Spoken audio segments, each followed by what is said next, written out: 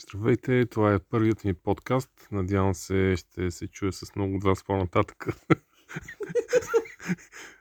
Опитвам в момента нещо да правя. Съжалявам, ако някой го чуе това нещо. Това е моят първи тестов подкаст. Планирам... Аз съм Данчо. Планирам да имам поне 10 епизода, минимум. Something to begin with. Ако някой слуша това, значи се е прецакал сериозно. Надявам се, не сте дали някакви пари за този буклук. Аз лично не бих. Чао, чао, чао!